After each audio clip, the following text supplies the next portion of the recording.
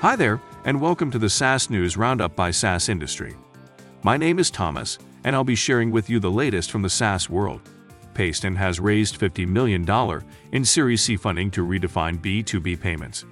The company leverages cloud and blockchain technology to provide payments as a service and looks to accelerate its shift towards business-centric payments infrastructure using the proceeds from the funding.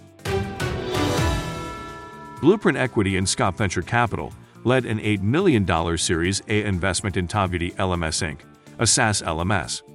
Tovuti LMS was built on the belief that creating learning management systems should be simple for administrators to set up and effectively use. Prodigal, a debt management and collection firm, has acquired $12 million in Series A of funding to expand its suite of cognitive workflow and optimization solutions, which enable businesses to boost efficiency, improve customer care, and boost profitability.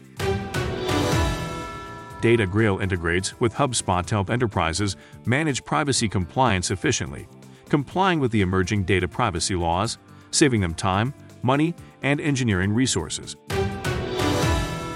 That's it from us here at the SaaS Industry. Join us tomorrow at the same place, same time, to get the latest from the SaaS world, all in one place.